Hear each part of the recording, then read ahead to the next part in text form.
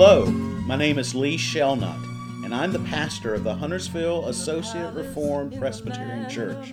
That's a mouthful, so we affectionately know of ourselves as HARP.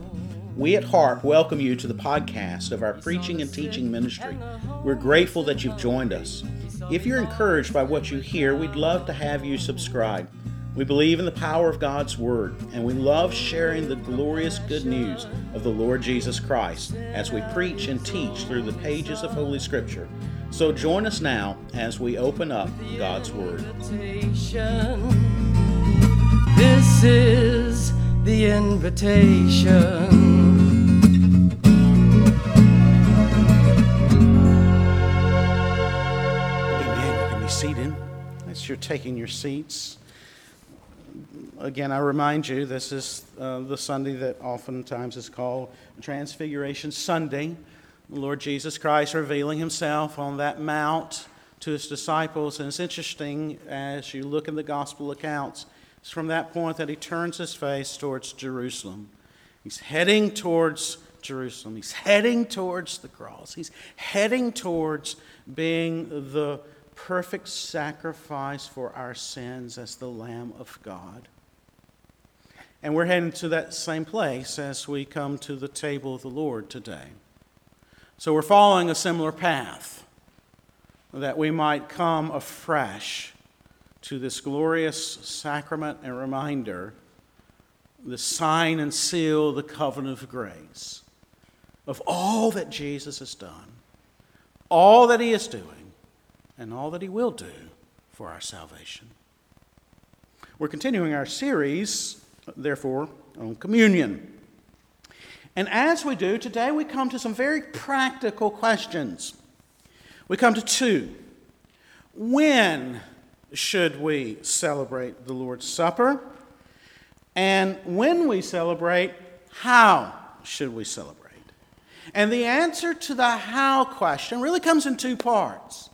The answer to the how question, there's an internal answer. There is the heart answer. How do we come with our hearts? How are our hearts as we come to the table? And then there's the nut and bolt sort of answer, and we'll get there. But today I want us to focus on the when and the heart how. How do we come to the table with our hearts? And let me say at the front end, on questions like this, on any question, our ultimate authority as Protestants, as historic Orthodox Protestants, our ultimate authority for faith and practice is none other than what? The Holy Scriptures, the Word of God, the Bible. We come today with these questions, but we don't answer these questions with just any old sort of answer of our own making. We come and we seek the answers of the Holy Scripture. Our ultimate authority is the Bible. And as Bible believers, as historic Orthodox Protestants, as those who would call themselves Reformed, as those who find themselves in an Associate Reformed Presbyterian Church, our ultimate authority is the Bible. Now, that doesn't mean that we therefore think church history is of no avail, that our traditions are of no importance, that they have nothing to contribute to our thinking, or that our experiences have nothing to contribute to our thinking, or that logistical concerns should have no play in our thinking. But what we are saying, that when we come even to practical questions, we come looking to the Scriptures for answers. And so we're coming to the Bible. And we ask ourselves, what does the Bible say about when do we celebrate the Lord's Supper? What does the Bible say about how do we celebrate the Lord's Supper? What should be our heart affections? We want to ask, what does the Bible say? And we want to ask, does the Bible answer those questions directly? And if it doesn't answer those questions directly, does it answer them implicitly? Or in other words, can we make a sound inference from what we read in Scripture to know what the Scripture's answer would be? And I believe that we can, dear ones. So let's go to the Bible. And you've got several Bible passages there in your bulletin. We're going to be looking at several of them today. Not all of those that are listed there, but we're going to be looking at several. But let me also say that when we come to the Bible, we do not come as blank slates. We don't come to the Bible with these questions in our mind as blank slates, as those who have nothing about us that's applying here. And what I really mean by that is we've already spent time in a beautiful, in a hard, in a mysterious, and yet in a good word. And we've already spent time, 2 weeks, in John chapter 6. We've already spent time with that great sermon of the bread of life sermon of our Lord and Savior Jesus Christ. And I started us there on purpose, because it's my understanding that we really can't answer the when, and we really can't answer well the how before we've answered the who and the what of communion. Who is at the table of the Lord? Well, as we saw from John chapter 6, none other than the Lord Jesus Christ. He's the host, and he calls people to come to this table. He's the host, and he's the meal. Who's at the table? The Lord Jesus Christ, but also graciously, he calls his disciples. If you have received sovereign grace, if you've received the gift of faith, if you know that you need Jesus and that you want to come to Jesus, he's calling you, and he's calling you to his table, and so you come. And so who's at the table? The Lord Jesus Christ, and those who love the Lord Jesus Christ. Those who are looking to him in faith, looking to him and him alone for their salvation. That's the who. And then we also answer the what question from John chapter 6. When we are having the Lord's Supper, what are we doing? And I said last time we're doing 3 things. We are remembering. That is, we are meditating. We're meditating on all that our beloved has done, is doing, and will do for us. And specifically, we are meditating upon his great work on the cross, where he offered himself up as the Lamb of God without blemish, as the perfect sacrifice and all-sufficient sacrifice for all of our sins, right? We're focusing and we're meditating upon that. And then secondly, when we're doing that, we are proclaiming the gospel. We're proclaiming that salvation is found in the body and blood of the Lord Jesus Christ. Salvation is found in the one who offered himself in our place, who died in our place, was buried, and on the 3rd day was resurrected. We're proclaiming the gospel. Now, we're proclaiming the gospel to ourselves, and we need to hear the gospel each and every day, right? And we're proclaiming the gospel to one another. And if there are unbelievers in our midst, they don't come to this table, they don't partake of the bread, they don't drink of the wine, but we want them to see, through visible words, see and know the gospel. We're remembering, we're proclaiming. And then lastly, from last time, we're doing what? We are actually communing. We're communicating. We are connecting with our Lord and Savior. We are feeding upon him who is spiritually present through faith in our hearts. We are having our faith strengthened. We are having our life in Jesus Christ deepened and fortified. Our connection with him, our union and communion with him is experienced afresh. And so, when we think about that Jesus is calling us, can you imagine that? He's calling us to his table. And then when we come to the table, we're given this grand opportunity to meditate upon all he's done for us, to proclaim the gospel, and to actually connect with him and abide in him and us, and have his life, and that life be eternal, and experience all that afresh. Can you imagine the glories of this table? And when we have answered those questions, and when we recognize all the wonderful things that are going on at the table, it's hard, or at least it should be, it is hard for the soul that loves Christ not to cry out, "Sir, give us this bread always." Right? And that brings us then to the question, how often can we eat? How often can we dine with the one who loves us and the one whom we love? How often can we have this, Valentine's of all Valentine's meals? How often can we have it? If we love Jesus, we should be wanting it, right? we ask the when question. What does the Bible say? What does it teach about the frequency of the observation of the sacrament of the Lord's Supper? Is there a direct commandment? Thou shalt observe the Lord's Supper, and then you fill in the blank. Do you find that in the New Testament? Thou shalt celebrate the Lord's Supper annually. Thou shalt celebrate the Lord's Supper quarterly. Thou shalt observe the Lord's Supper monthly or weekly or daily. Do we have a direct commandment? Well, if you know your New Testaments, the answer to that question is no.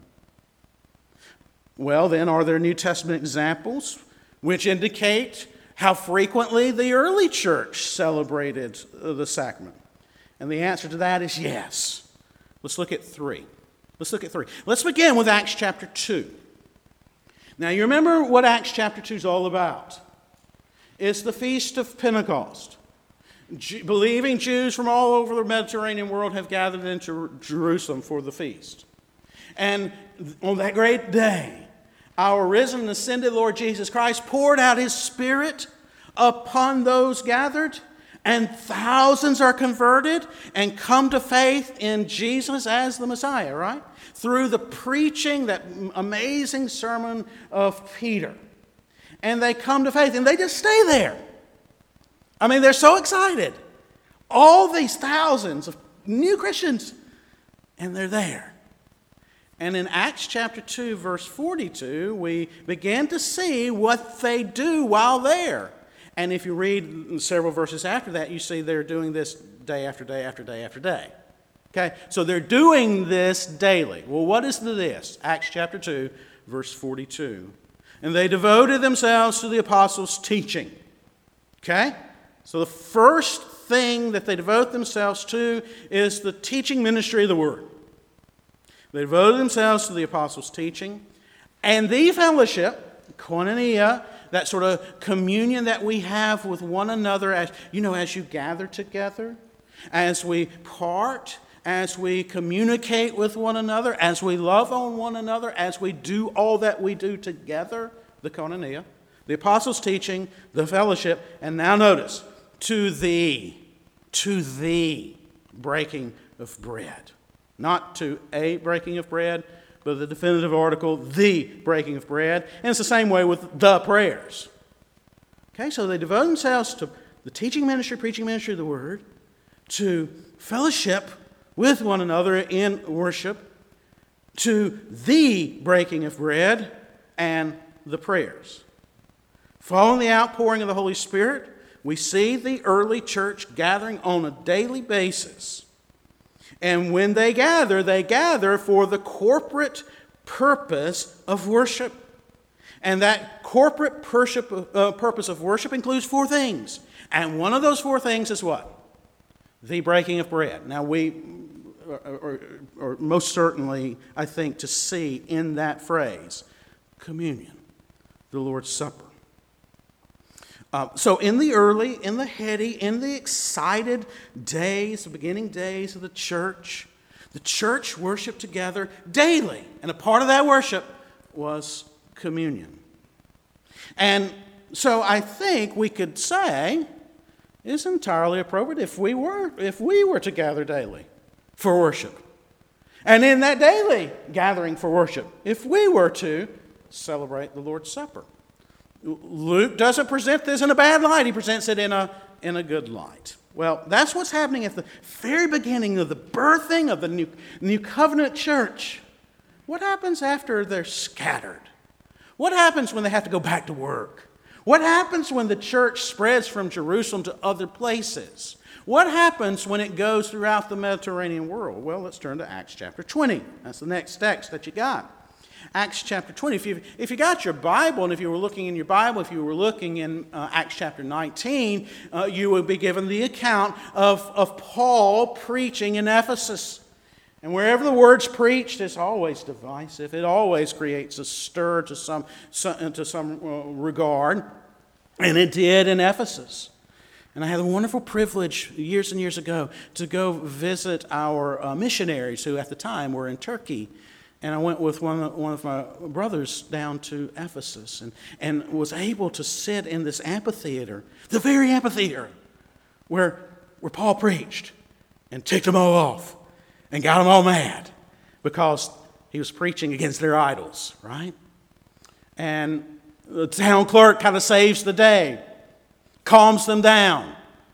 And that brings us to Acts 20. First verse.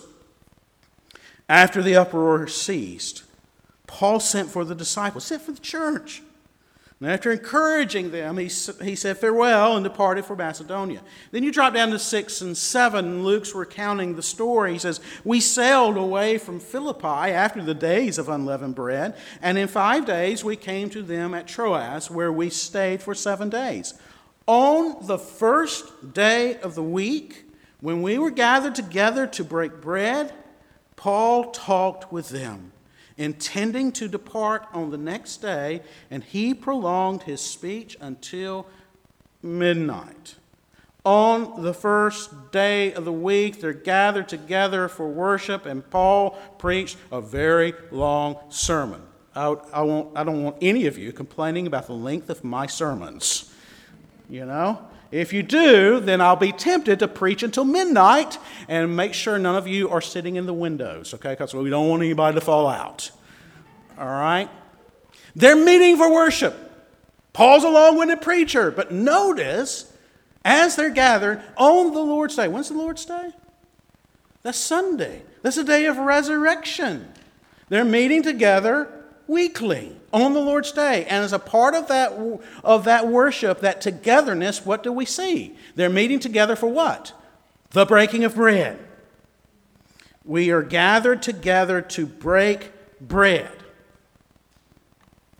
And here, Luke gives us this phrase, to break bread, and it really is really symbolizing all that they're doing for worship. Now, it's possible that you could say, well, the breaking of bread here is that they're just having a fellowship meal. They're having a picnic lunch. Well, I don't doubt that they brought their picnic basket with them too, but the breaking of bread is a reference to the Lord's Supper, to communion. And that most commentators would see that. And representative of them is the great Matthew Henry. Matthew Henry, so long ago, said, they came together to break bread, that is, to celebrate the ordinance of the Lord's Supper, that one instituted sign of breaking bread being put for all of the rest, meaning being put, symbolizing, talking about the entirety of worship. The bread which we break is the communion of the body of Christ. And the breaking of bread, not only the breaking of Christ's body for us to be a sacrifice for our sins is commemorated, but the breaking of Christ's body to us to be food and feast for our souls is signified. In the primitive times, in the early times of the early church, Henry continues, it was the custom of many churches to receive the Lord's Supper every Lord's Day. Every Lord's Day, celebrating the memorial of Christ's death in the former and with that of his resurrection in the latter, and in both in concert in the solemn assembly to testify of their joint concurrence in the same faith and worship. They gather together weekly on the Lord's Day to break bread. Now, the worship service included more than that. The worship included more, as Paul's sermon makes clear, but it most definitely includes breaking bread. Well, that's one example. When the church has been scattered, it's going out through the world. We're past the early heady days. It's getting established in normal routines. And what was the normal routine? To meet weekly, to worship. And a part of worship, communion. That's one passage. Is there another one? Yes, 1 Corinthians chapter 11. One of the most famous passages of Scripture in dealing with the Lord's Supper. Let's go there. As you go there, you need to remember the thrust of 1 Corinthians. Paul is writing to this congregation. This congregation doesn't have a stellar reputation. They do have a reputation, but the reputation is for what?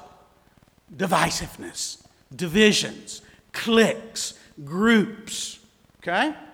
You see that even in the first chapter when he says, I appeal to you, brothers, by the name of our Lord Jesus Christ, that all of you agree, and that there be no divisions among you, but that you be united in the same mind and the same judgment. I never have understood why certain congregations want to name themselves Corinth. All right? You know, I don't know if I want to name myself after that congregation known for divisions. So they were known for that. And Paul, through the entirety of this epistle, he's connecting to them on this problem of divisions. And that includes chapter 11. Notice verse 17. But in the following instructions, I do not commend you. I'm not here to butter you up. I'm not here to commend you. I'm here to get on to you. I do not commend you. Because when you come together, and when do they come together most likely? We'll see. It is not for the better, but for the worse. For in the first place, when you come together as a church, meaning when you come and assemble for worship, I hear that there are divisions among you, and I believe it in part. For there must be factions among you in order that you who are genuine among you may be recognized. He does not want to commend them, he admonishes them.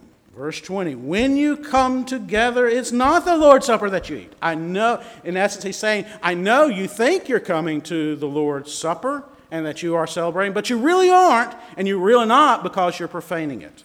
When you come together, it's not the Lord's Supper that you eat. For eating, each one goes ahead with his own meal. So they've brought their picnic baskets, right? And when it's time for the supper, they just dive in. They go ahead.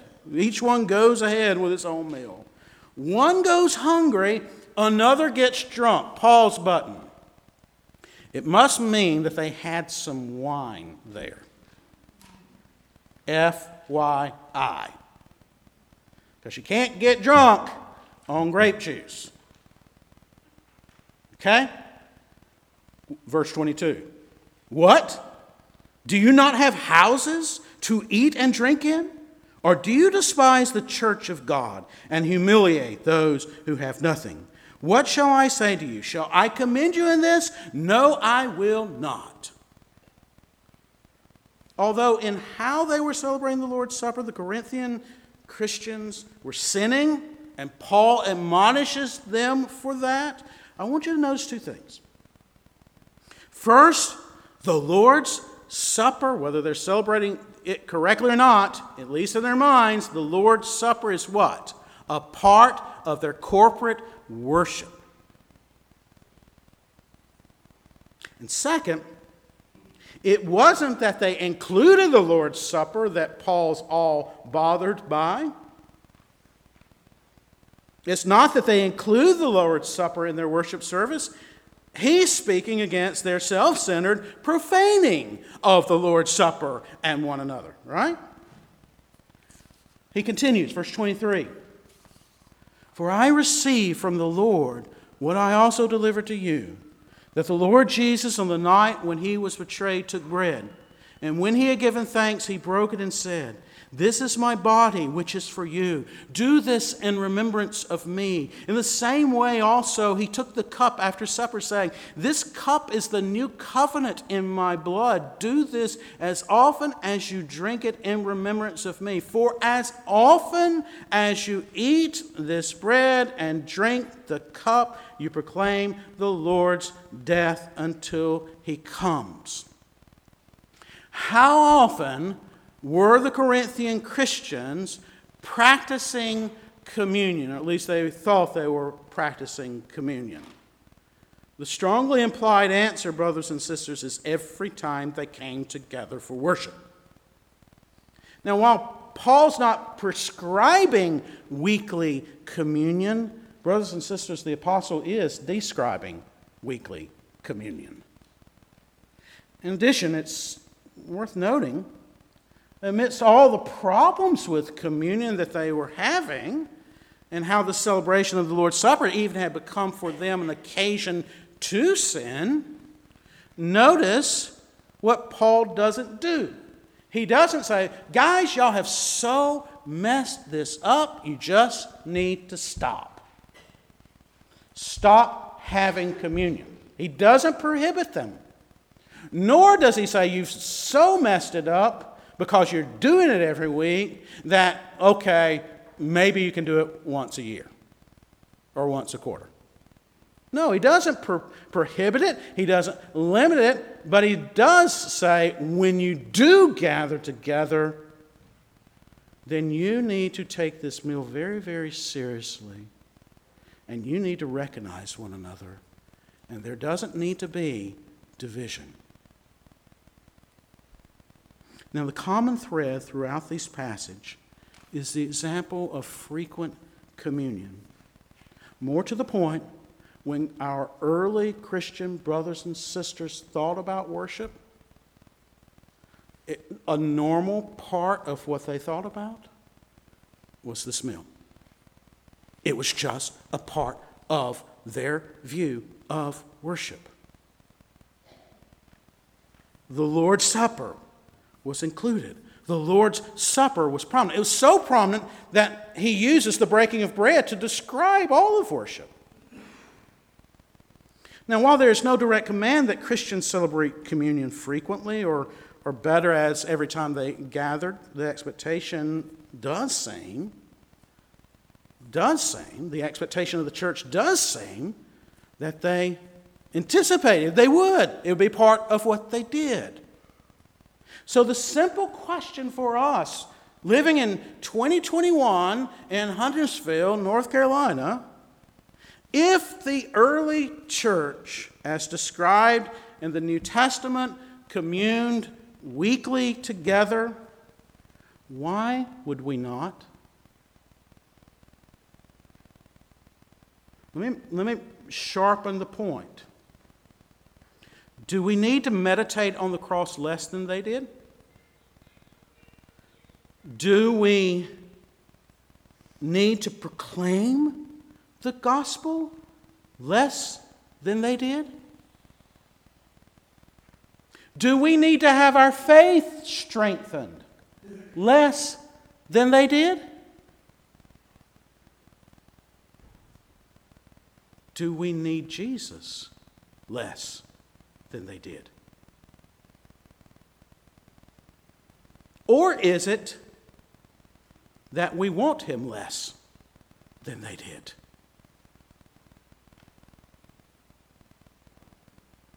You see, brothers and sisters, I believe this is truly a matter of the heart. Jesus calls his people to his table to bless us with himself. Why would we not want to come? Why would we not want to respond to that invitation as often as we can?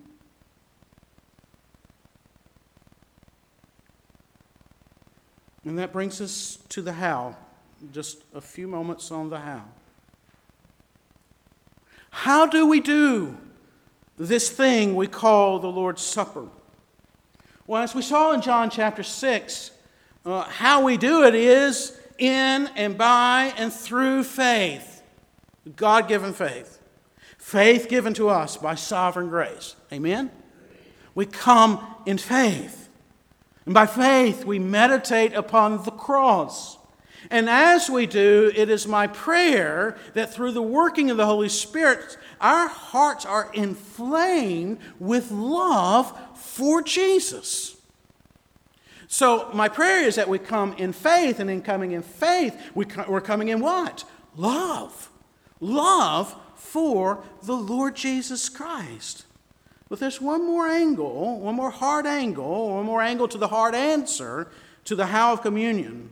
And we've already seen it in the words of 1 Corinthians, in the words of Paul in 1 Corinthians 11. We come with love for the Lord Jesus Christ, but we come with love for whom?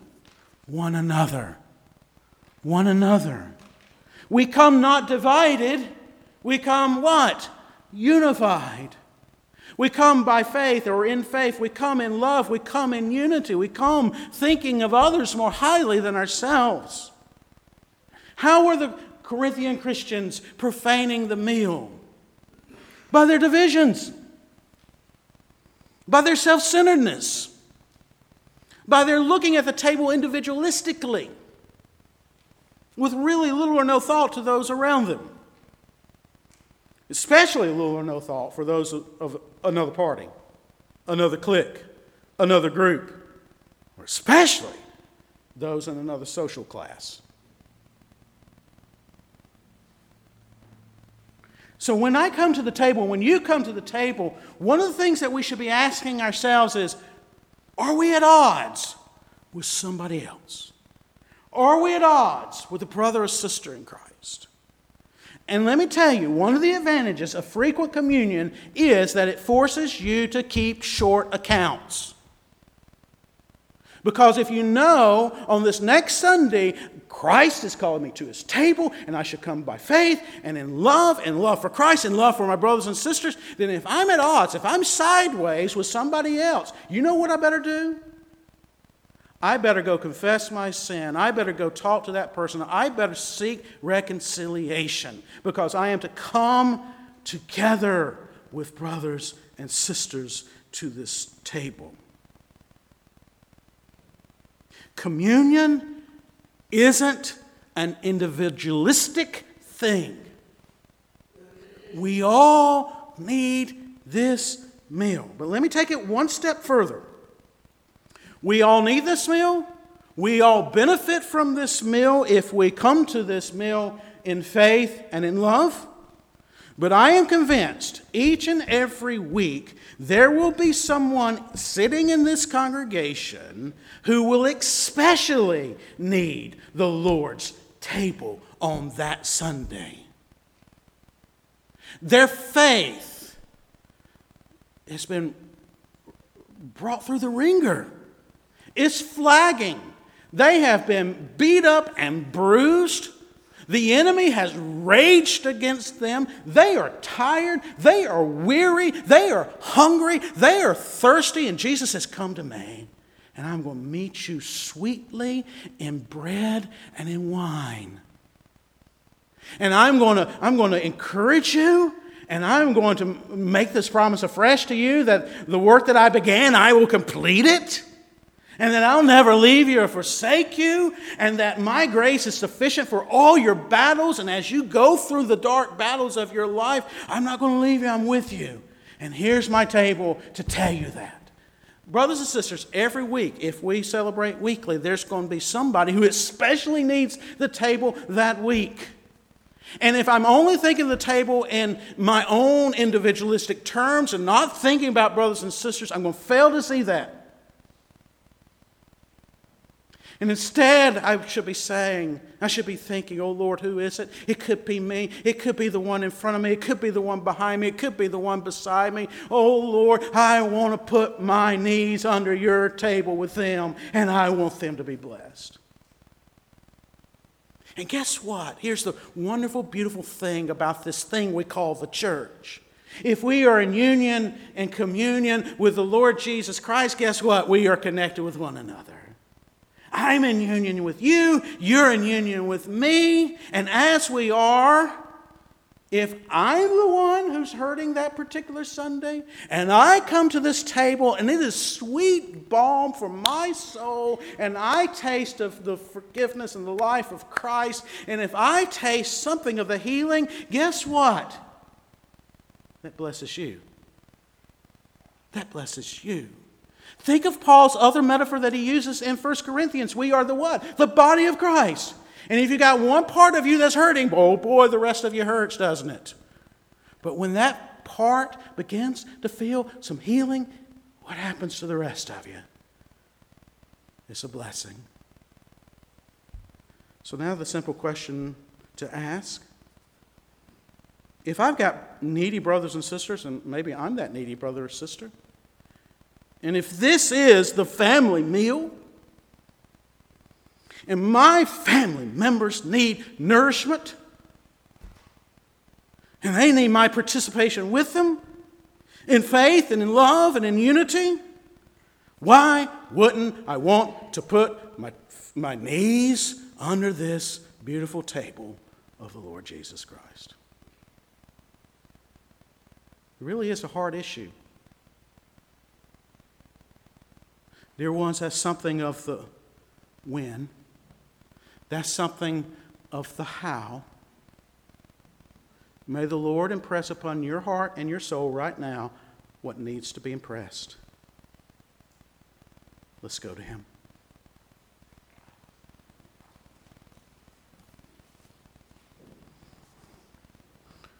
Holy Father, by the outpouring of the Spirit, upon the invitation of the Lord Jesus Christ, bring us to this table that we might meditate upon all that Jesus has done for us, that we might proclaim the gospel afresh to ourselves and to one another, that we might truly commune, and in this communion, that we might commune with Christ, but also with one another. For we pray this in Jesus' name. Amen.